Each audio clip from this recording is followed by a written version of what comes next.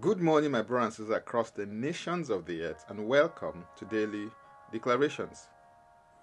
Our declaration for today is taken from John chapter 17, verse 17, and it reads, "Sanctify them by your truth. Your word is truth." This text is a part of the high priestly prayer of Jesus for all believers and disciples of all ages. In this prayer, he prays that the Father will sanctify them by his truth. And he also declares the source of that truth. The word sanctify as used in this text means to separate from profane things and dedicate to God, to make holy, to consecrate to God, to purify, and to set apart for God's use. The sanctified person or thing is the opposite of that which is common and ordinary. The word truth refers to the reality lying at the basis of an appearance, the manifested, veritable essence of a matter. Please notice that it is God's reality that sanctifies you, not your reality, and his reality is revealed to you by his Spirit through his word, will, and ways. At the core, truth is a person, just as grace is a person. In John chapter 1 verse 14 and verse 17, the Bible says, "And the Word became flesh and dwelt amongst us, and we beheld his glory, the glory as of the only begotten of the Father, full of grace and truth. For the law was given through Moses, but grace and truth came through Jesus Christ." Furthermore, in Titus chapter 2 verse 11 to 13, we see that it says, "For the grace of God that brings salvation has appeared to all men, teaching us that denying ungodliness and worldly lust, we should live soberly, righteously, and godly in the present age, looking for the blessed hope and glorious appearing of our great God and Savior, Jesus Christ."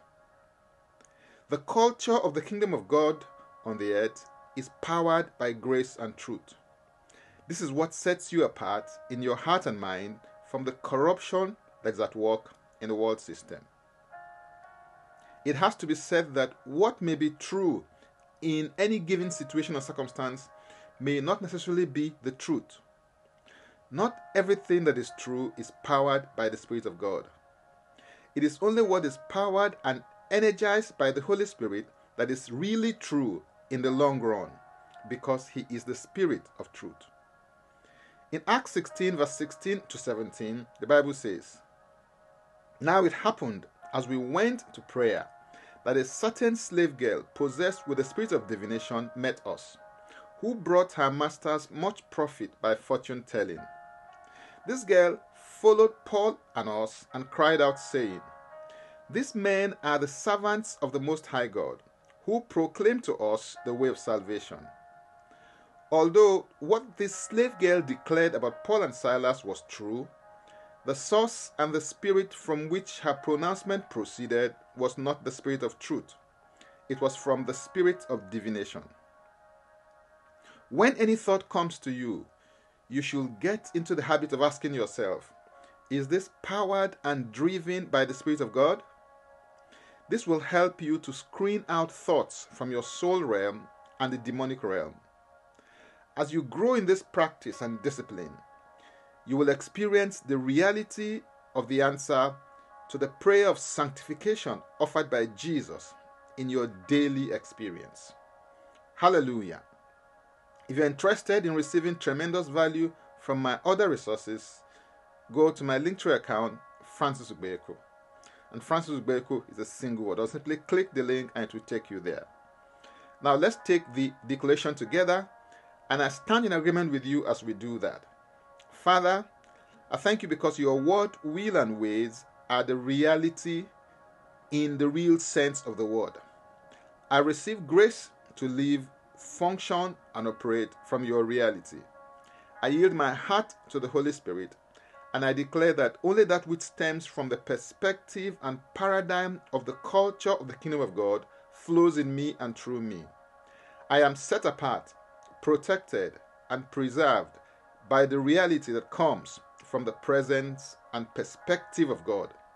In Jesus' name, Amen. If you'd like to receive eternal life, which is a God kind of life, please make this confession and declaration with me.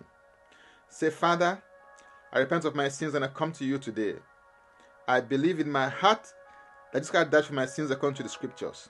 He was raised from death for my justification. I receive Jesus Christ into my life right now. Be my Savior and my Lord.